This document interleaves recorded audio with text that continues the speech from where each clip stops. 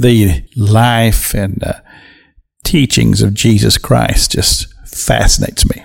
And that's one of the reasons why I'm an avid reader of the Gospels. I read the Gospels every day, and I read them through and through because there's just so much to learn and to apply to one's life in the Gospels. And John chapter 8, there's a incident that takes place, and it involves our normal cast of characters that we find in the Gospels who were very, very much opposed to Christ Jesus. And they were out to destroy his ministry and to destroy him. That was established in the very early days of the ministry of Jesus Christ. We read all about it, especially in the Gospel of Mark. So these scribes and Pharisees, they brought to Jesus a woman, and they brought her and just cast her into the midst of those who were sitting around just listening to Jesus preaching and teaching in the temple.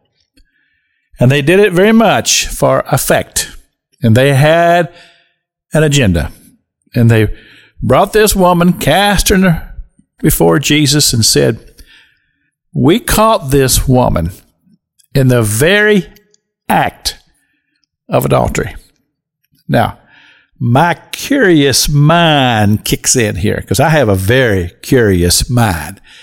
And when I see something that just doesn't seem to be in order, I want to know more.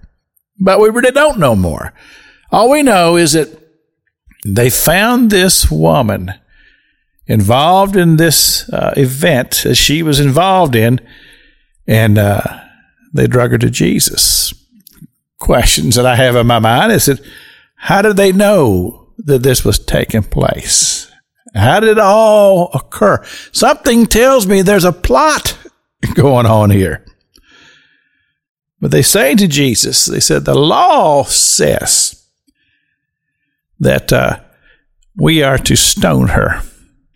And of course, there's nothing that they would have loved better than to have Jesus caught up in the scandal, stoned a woman right there in the temple.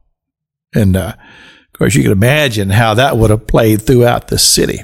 And they would have very easily used it and twisted it to bring him before the authorities. And this is what they were all about, because they had already convened their council, stating, this man has become way too popular. The crowds love him too much. And there's only one thing that we can do to stop him, and that is to kill him. And they had established that already. And this is all part of the plot. But like I say, I love to read about Jesus and how he conducted himself and how he dealt with these type of situations, and his method of dealing with these men with these wicked hearts. Nothing short of genius. But then again, of course he is, because he's the Son of God. This is Pastor Jack King with the gospel on the radio broadcast.